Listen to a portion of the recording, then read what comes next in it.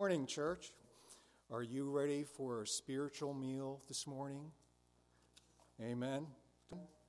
We're going to start by looking at the Word together in Matthew chapter 16, verses 1 through 12. And we're going to delve into the Word here with a scripture on the passage that Pastor Adam is going to be giving to us this morning. So, for those that are able, would you please stand with me that we may honor God and His Word together? Matthew chapter 16, verses 1 through 12. And the Pharisees and Sadducees came, and to test Jesus, they asked him to show them a sign from heaven. He answered them, "When it is evening, you say, 'It will be fair weather, for the sky is red.' And in the morning, 'It will be stormy today, for the sky is red and threatening.' You know how to interpret the appearance of the sky, but you cannot interpret the signs of the times. An evil and adulterous generation seeks for a sign, but no sign will be given to it except the sign of Jonah." So Jesus left them and departed. When the disciples reached the other side, they had forgotten to bring any bread. Jesus said to them, "Watch and beware of the leaven of the Pharisees and Sadducees." And they began discussing it among themselves, saying, "We brought no bread." But Jesus, aware of this, said, "O you of little faith, why are you discussing among yourselves the fact that you have no bread? Do you not yet perceive? Do you not remember the 5 loaves for the 5,000 and how many baskets you gathered? Or the 7 loaves for the 4,000 and how many baskets you gathered? How is it that you fail to understand that I did not speak about bread? Beware of the leaven of the Pharisees and Sadducees." Then they understood that he did not tell them to beware of the leaven of the bread, but of the teaching of the Pharisees and Sadducees. You may be seated. May God bless His word to our hearts this morning. Amen. Thanks, Bob. Well, good morning. It's good to see each of you here. If you're a guest, we again are glad you're with us today and hope that you enjoy your time with us here at Redeeming Grace this day. We are finally back in the Gospel of Matthew. Now, those of you who are new to our congregation, when we were still a campus of Leonardtown Baptist Church, back in December, I think, of 2012, we began an exposition of the Gospel of Matthew, and we're picking back up with that today. God willing, we're going to finish that probably around November of this year. We're going to pick up some pace here in this latter half of Matthew, and we're going to be working our way through it. We still have a couple of sermon series sprinkled in throughout this summer and fall, but we're going to turn our attention back to God's Word in the Gospel of Matthew today. I'm looking forward to it. And so we pick up with chapter 16. The scene here begins near the Sea of Galilee. Jesus and his disciples had just performed yet another miracle we call the feeding of the 4,000. You can see that account back in Matthew 15, verses 32 through 39. And very similar to when he fed the 5,000, but some want to argue they're the same event. They're separate events. There's 2 miracles that take place, one with 5,000, one with 4,000. And so it's on the heels of that now that Jesus and his disciples were told in 1539, in chapter 15, verse 39, not the year, that they went away and got into a boat and went to the region of Magadan or Magadan, however you want to pronounce that, but most likely on the western side of the Sea of Galilee, where they now encounter the Pharisees and the Sadducees. And it's this encounter that really sets up for us what we need to understand and unpack this morning. Because when Jesus and his disciples encounter the Pharisees, it's not their first encounter, is it? And it seems that as time goes on, that every time Jesus and his disciples encounter the Pharisees, the tension intensifies, the opposition continues to mount. And that is no less true in our text this morning. The problem is this, just straight up. The kingdom of God was invading. Remember, Jesus even says at the beginning of the gospel and other gospel accounts that they went about preaching that the kingdom of heaven is at hand. So the kingdom of God is entering. It's imposing itself, and that's a good thing in the world that is fallen. And the reception of that kingdom is not always a positive reception. And we see that demonstrated through the hearts of these Pharisees and Sadducees, these religious leaders. These religious leaders are totally blind to the truth and the impact of the kingdom of God. They're oblivious. They're religious leaders. They're men of the word. They were instructors of the law. They had studied the law and would communicate the law, understanding even that there was a Messiah to come, and they were oblivious when that Messiah stood right before their very eyes. So you have that problem that continues to exist.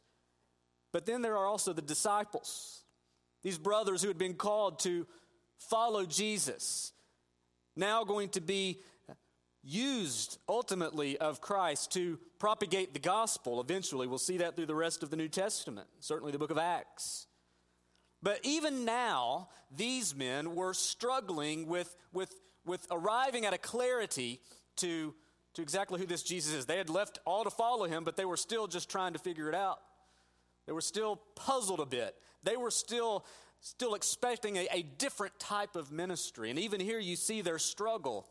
But there is a transition, I believe, in this particular chapter of Matthew where the disciples begin to gain more understanding and clarity begins to exist for them. So with all of that backdrop in mind, Jesus continues his ministry. He continues to teach. He continues to do miracles. Pharisees and Sadducees are blind to it, opposed to it, reject it. In fact, they want Jesus out of the picture. The disciples are following, but there's still some uncertainty and some lack of clarity they're struggling with. And so we come to our text this morning, and I want us to see how Jesus, continuing in his ministry, helps us through these encounters with both the Pharisees and his disciples, helps us see how we are to respond to him and how we are to help others in the ministry to which God has called us to. Because listen, 2,000 years later, things are no different.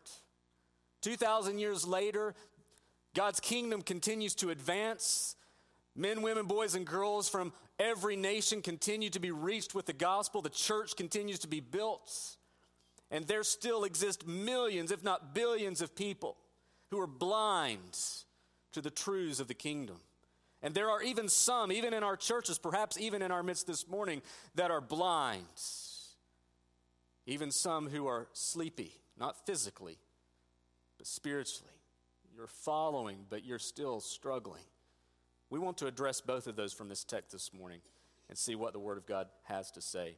I want to divide it into two pieces as we walk forward together in the time we have left today as we unpack Scripture together. I want us to look, first of all, at the state of the spiritually blind, and then we're going to look at what I call the stupor of the spiritually sleepy. And so if you're sleepy, it's kind of a nice mood in here this morning. Just don't go to sleep, right? Stay with me. Let's first address the state of the spiritually blind. That's really in verses 1 through 4 of chapter 16. Both the Pharisees and Sadducees joined together and approached Jesus. Look at verse 1. The Pharisees and Sadducees came, and to test him, they asked him to show them a sign from heaven.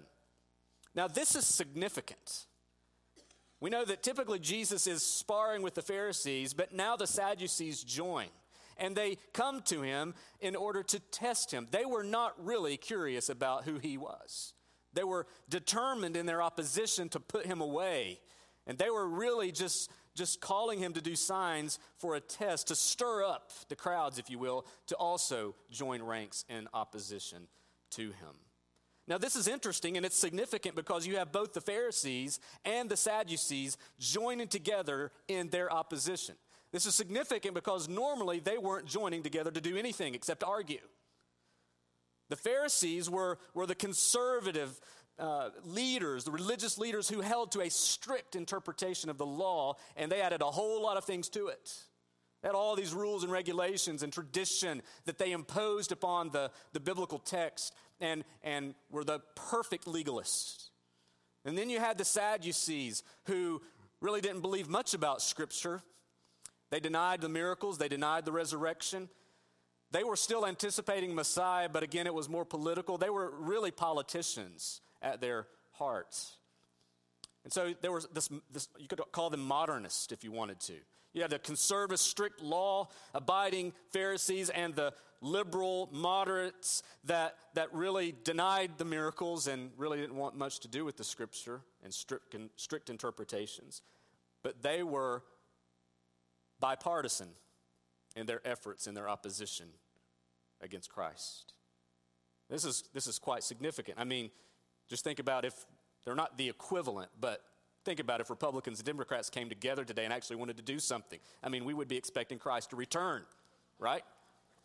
This is sort of what's going on here. I mean, you have these opposing parties coming together. They're divided in all these other ways, but they're together when it comes to standing against Jesus. And their request for a sign was a ridiculous request. They weren't looking for a sign. They had already made up in their own minds about Jesus, and they were simply looking to destroy him and turn the crowds against him. They had all that they could ask for. Why would they need yet another sign? I mean, Jesus had demonstrated sign after sign, miracle after miracle. It was a foolish request, but it exposes the reality of their hearts. They were totally blind to the reality of who Jesus was. They didn't see him as the Messiah. They didn't embrace him as the coming anointed one who was going to come and redeem Israel and ultimately all who would place their hope in him. They had seen his miracles but refused to connect the dots. So a new sign wasn't going to change things for them. You see, the problem with the Pharisees was not the lack of signs. The problem was that their hearts were hardened and their eyes were closed. That was the problem. So I want us to consider a couple of realities about those who are spiritually blind from the text. We could list many, but from our text this morning, I want to just point out several realities about those who are spiritually blind as demonstrated in the Pharisees and Sadducees in our text this morning. Number one, the spiritually blind persist in their opposition against Jesus. Look at verse 1. They come together, ask him for a sign from heaven. So again, they're together. John MacArthur says, instead of coming to Jesus for spiritual sight, they confirm their love of blindness. They loved the blindness. They confirm their love of blindness by making league with other ungodly men against him. Listen to this. Listen, you, every single one of you, myself included, us together, you and I will never be neutral when it comes to Christ. You will never be neutral. You are not born in this neutral category. You are either with him by his grace or you are opposed to him. There's no in between. And the Pharisees here demonstrate their radical opposition against him. And that only intensifies throughout their existence and throughout their interaction with Jesus. You will never be neutral in your response to Jesus or your stance with him. It will either be with him or against him. And listen, that either when you're either with him or against him, that will continue to increase in those directions. You will not even stay the same in your stance of Christ. If you're for him, you will continue to grow by his grace. Continue to increase in godliness and Christ-likeness. If you're against him, your opposition will only intensify. This is a critical point you and I need to see when it comes to the ministry of Jesus. I want to just point to a couple of passages that speak to these very issues about the blindness of those who cannot see the truth and refuse to see the truth. 1 Corinthians chapter 2, verse 14, the natural person does not accept the things of the Spirit of God, for they are folly to him, and he is not able to understand because they are spiritually discerned. Foolishness. People look at Jesus even today and it's just utter foolishness. Why in the world would you waste your time, they would say, with this? Ephesians chapter 4, verse 18, Paul's referring to the Gentiles. He's exhorting the church at Ephesus to not walk like the Gentiles do in the futility of their minds. And he says at 18, they are darkened in their understanding, alienated from the life of God because of the ignorance that is in them due to the hardness of heart. That's the reality here with these religious leaders. They are hardened and they're persisting. They're even increasing in that opposition against Jesus. This is a sobering reminder for us that friends, these are religious leaders. These are men of the law. Talking primarily about the Pharisees. They were experts in teaching, and they stood fast in their opposition. But you and I don't have to be experts even, but that's telling, isn't it? Even the experts in these religious truths stood hard in their opposition against him. If they can reach that state, how much more can those who aren't even teaching the truth?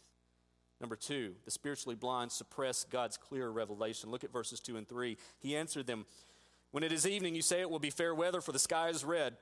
In the morning it will be stormy today, for the sky is red and threatening. You know how to interpret the appearance of the sky, but you cannot interpret the signs of the times." Listen, he said, you guys watch the Weather Channel all the time. You know what it's going to do out there, right? You can understand weather forecasts and get it. But when I come with the message of the kingdom of God and clearly display and demonstrate before you the entrance of this kingdom, you refuse to accept it. Friends, the Pharisees and Sadducees had seen all one needed to see as Jesus demonstrated time and time again his authority and his power and his glory. And when it came down to it, they simply refused. They simply refused to believe him. We know that their hard hearts, their blindness led them to reject the truth regardless of what they saw with their eyes. I'm reminded of a passage in Romans chapter 1. Reminded of this passage, Paul is talking here about the general revelation of God, how he's revealed himself to all people just through creating. He says, "For the wrath of God," verse 18, chapter 1, "For the wrath of God is revealed from heaven against all ungodliness and unrighteousness of men who by their unrighteousness suppress the truth. For what can be known about God is plain to them, because God has shown it to them." And he goes on, "For his invisible attributes, his eternal power, divine nature, have been clearly perceived ever since the creation of the world and the things that have been made, so they were without excuse." He's talking there about how God has displayed himself in creation so that all are without excuse. But here, there's more. There's visible revelation of Christ before their very eyes. They're in a worse place because of their rejection of the Messiah who's standing before them. But Romans helps us understand that even when things are clear, the hardness of the human heart can still stand in opposition to Christ. These leaders are that hard soil that Jesus speaks about in the parable of the sower. The word never penetrates their heart. They continue in unbelief despite the clear revelation that's before them. I'm reminded of what the French atheist Voltaire said once. Get this is what he says. "Even if a miracle should be wrought in the open marketplace before 1,000 sober witnesses, I would rather mistrust my senses than admit a miracle." Just demonstrates the reality of spiritual blindness. Listen, friends, unbelief will always find a way to reject the truth, no matter how clear it is. And friends, that ought to be a warning. That ought to be a warning for those of us who might be here this morning and are tempted in this way. Maybe you have seen, you've heard, and you just say, I don't buy it. I'm glad you're here, because I'm telling you that what you're going to see in just a moment, and the next point here, is the danger you face if you persist in your opposition against Christ. Let me just go to that next point. The spiritually blind pave their way to judgment. Look at verse 4, and Jesus responds to them, "An evil and adulterous generation seeks for a sign, but no sign will be given to it except the sign of Jonah." So he left them and departed. He left them and departed. He abandons them. He refers to the sign of Jonah. We know that was also referred to back in chapter 12, I think verse 39, where Jesus refers to the sign of Jonah as the only sign that they needed. And it's a reference ultimately to his death and resurrection, which Jonah points us to. You read the book of Jonah, it's a picture. It really happened. The dude really was swallowed by that big fish, but it's also a picture pointing us forward to Christ. And Jesus is saying the sign of Jonah, that's the sign I'm given. I'm going to die for sinners. I'm going to defeat death, hell, and the grave and raise from the dead. That's what sign I'm giving you, and you won't even accept that. So Jesus here in verse 4, when it says he left them and departed, that's more than just a physical departure. This is judicial language he's using here. He is moving on and leaving them in their hard state because they refuse to believe. That should be a sobering warning for you and for me because, friends, if you continue to persist in your stubbornness, your blindness, your hardness of heart, there's coming a day when Jesus will let you have what you want, and he will let you remain in that state as judgment now and judgment certainly in the future. It's a dangerous place to be. It's a dangerous place to be. So let this teach us when it comes to rejecting Jesus, one cannot blame the lack of evidence. You will not stand before God on Judgment Day trying to somehow make up an excuse. Lord, you weren't clear enough. He's been crystal clear. He's been crystal clear in creation that there's a God, and crystal clear in his revelation that there is a Christ who died for you. Crystal clear. Can't blame the evidence. The only thing you can blame is your own heart. Friends, these were not stupid men. They were well-educated, knowledgeable. And even when the Messiah stood right before them, their eyes did not believe what they saw. Friend, the good news for you and for me is that even in the midst of our spiritual blindness, listen, God is a God who opens the eyes of the blind. Newton got it right in his song, didn't he? Once was blind, but now I see. Why? Why do you see? Because you were smart enough one morning to click on the light switch? No, it was because God invaded your heart. It was because God brought that life and light to you. And if you're there this morning and you're struggling with believing these things and you just don't know and you think I'm describing you this morning, again, we love you and we're glad you're here and we want to be your friend and we want to come alongside of you and help you and encourage you and try to answer questions you might have. But listen, your only hope is to cry out to Jesus, the one who opens the eyes of the blind and gives hearing to those who are deaf. Cry out to him and trust in him and you will be saved. That is the promise of the gospel. It's the promise of the gospel. And then that's the state of the spiritually blind. Let me now address the stupor of the spiritually sleepy. This is verses 5 through 12. And I'll go quick. We transition here. Jesus been describing, he's been talking to the Pharisees and the Sadducees and get into a boat and they depart. They leave them and now go to the other side.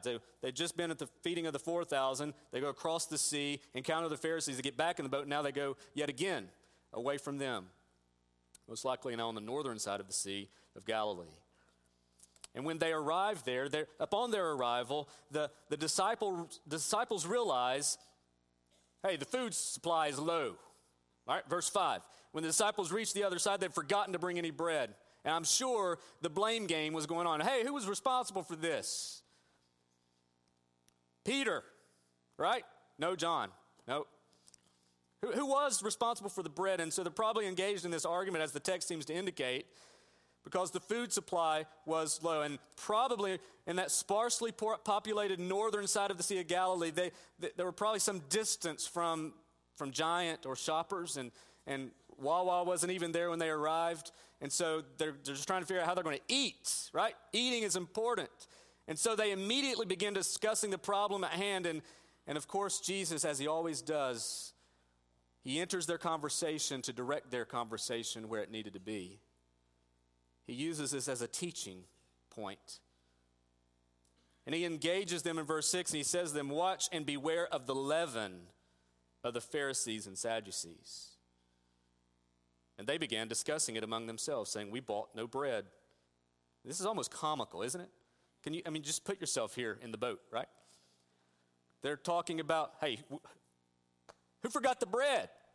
And Jesus says, by the way, you need to be aware of the leaven of the Pharisees and Sadducees. And you could, he said leaven. See, we need bread, Who forgot the bread? It just didn't click.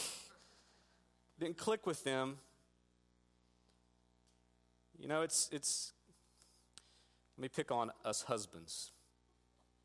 It's like us husbands when we kind of check out of a conversation. Wives, do you have one of these guys at home? I'm not that way. You can just ask my wife. But maybe she's trying to tell you something, and you sort of hear bits and pieces of that something, and then you respond and say, what exactly were you saying? That's never a good place to be, guys. When your wife is speaking, you stop what you're doing. I'm preaching to me, okay? We stop what we're doing, we look at them, and we listen. The disciples were not doing that. They were just catching bits and pieces because they were so consumed with themselves. They were missing what Jesus was saying.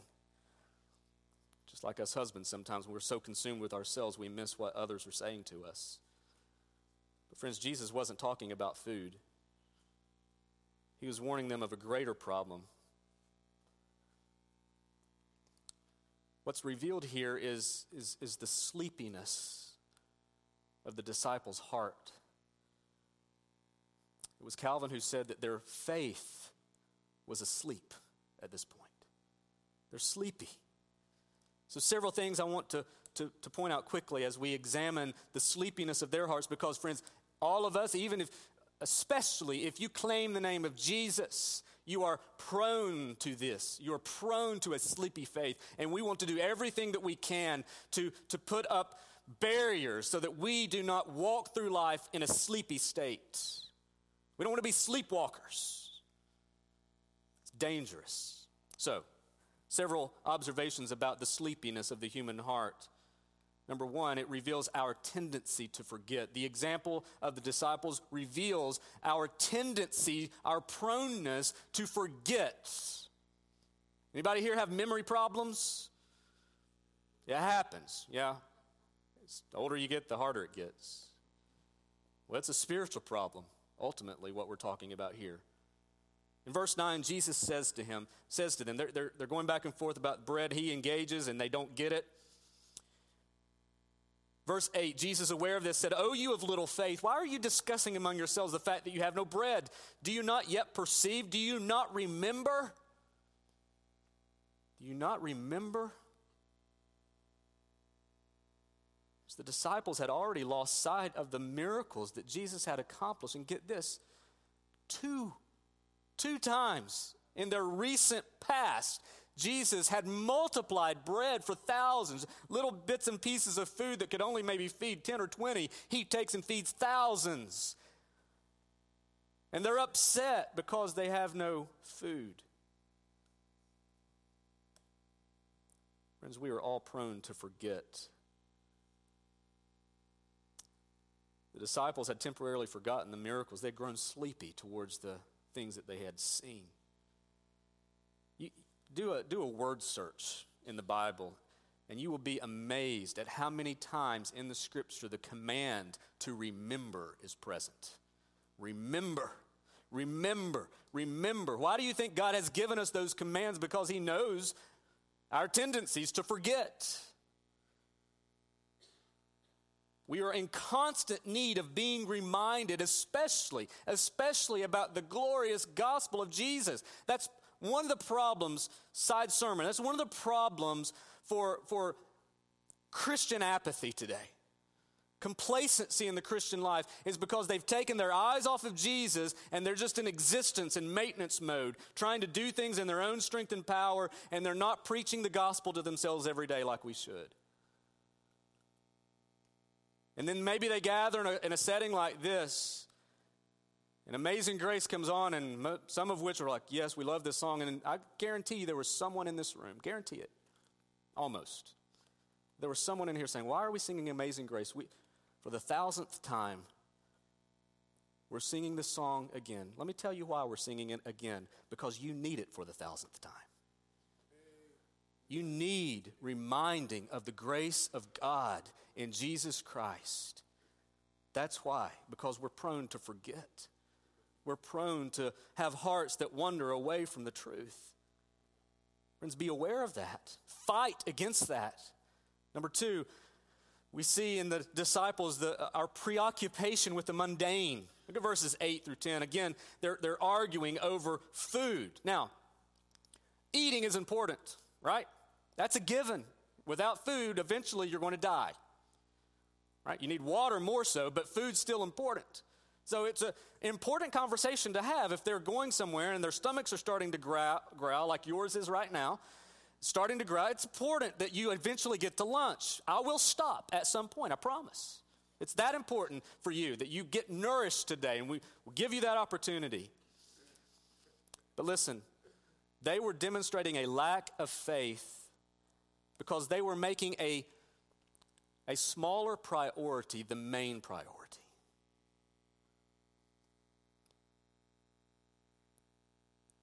You know, Christians and churches do this all of the time, don't they?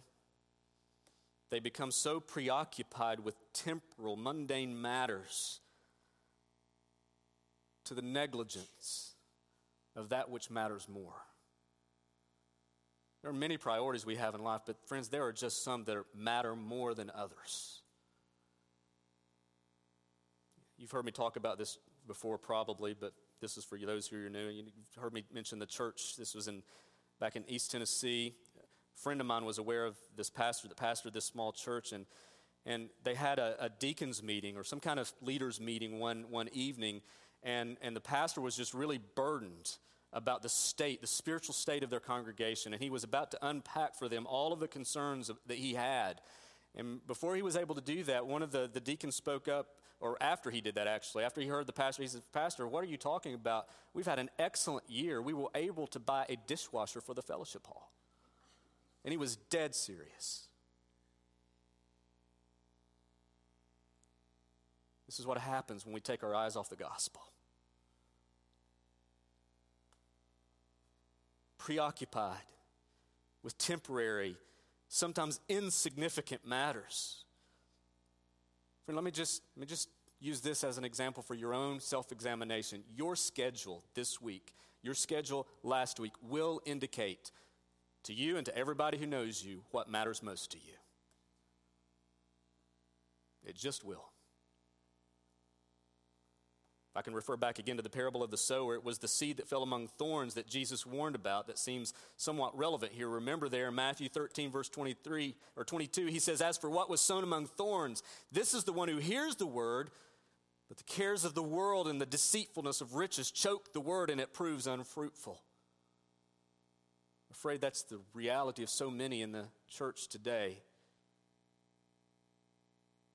We can have another discussion about whether or not they're really Christians or not, but that's true. We're so preoccupied with the thorns, we miss what matters eternally. Doesn't mean that the things that we get preoccupied with are unimportant. They do have their place, but in the right place, with the right priority. And sometimes we have to make decisions individually and even as a church. We have a lot of important things before us, and we just have to ask the question, what matters most? What matters most? Don't be preoccupied with things that are insignificant so that we become oblivious to the things that are most significant. And then number 3, our need to be vigilant. Verses 11 and 12, this is really the point Jesus was trying to make with them. And then he had to do all of this other talk. He's warning them of the leaven, of the bad teaching. It's what leaven was associated with most of the time in Scripture. And so he's using that illustration, saying, listen, beware of the error, of the bad teaching that permeates and has impact. It comes from the Pharisees. You get to verse 11, he says it again, right? Beware of the leaven of the Pharisees and Sadducees. And then the Bible says, then they understood. The lights start to come on. They begin to have a little bit more understanding. Jesus' perfect patience is now paying off, isn't it? They begin to understand. that he was actually talking about their teaching. Many discussions about what he's referring to here when it comes to the leaven, but we know that it's about the teaching of the Pharisees. Was it their overemphasis on works? Was it their addition to the word? What was the leaven exactly? I think that you could just say everything that they were teaching was part of it. They were legalists. They had destroyed the word by adding so many rules and regulations to it. And they were so preoccupied with the salvation of works that they had totally destroyed any hope of understanding a gospel of grace. James Montgomery Boyce once put it this way: these two errors are always present in the church as well as in religion generally, which means they are in constant danger. One error is to try to live by law rather than grace. The other erred by rejecting anything that was too demanding, as was Jesus' teaching. That's what you see in the Pharisees and Sadducees. One didn't want to buy into the demands of discipleship, and the other wanted to so overburden the people that they missed it. Legalism and license are always two dangers we must be on guard against in the church. Be warned of these things. If we are not careful, friends, we can miss the gospel.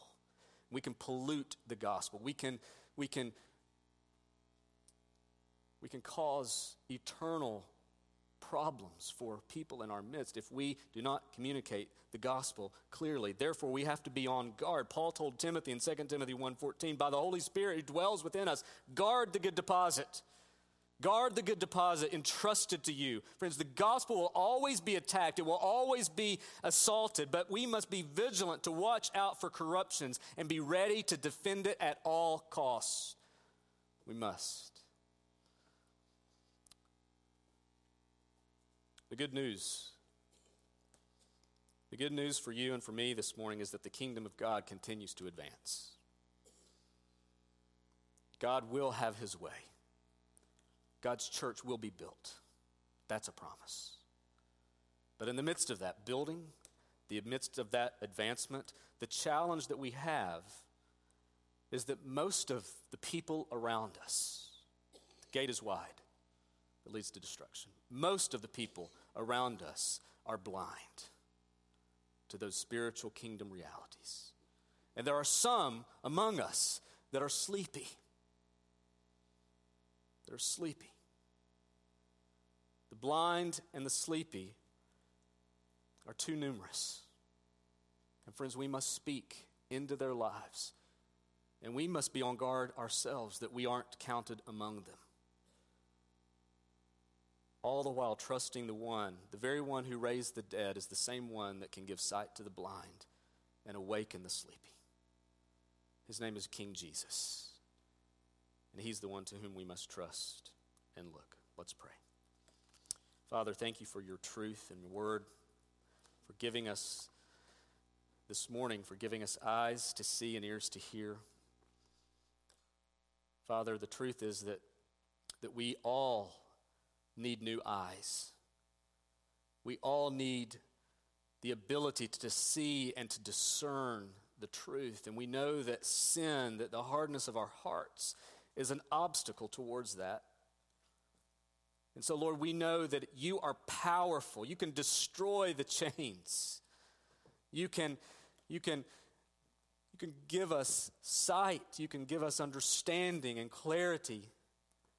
So, Lord, I pray that if there are any hard hearts, any blind eyes in this room this morning, that you would grant sight, that you would take out that heart of stone and grant them a heart of flesh so that they would be able to be receptive to your gospel. And Father, maybe there's some in this room, they found themselves this morning in the same place that these disciples were, preoccupied with selfishness, more concerned about temporal matters than they are eternal, more aware of dishwashers than they are their own depravity. God, would you have mercy upon us today? Would you bring us to repentance? Would you transform our lives, Lord, for the glory of your great name? We pray this in Christ's name. Amen.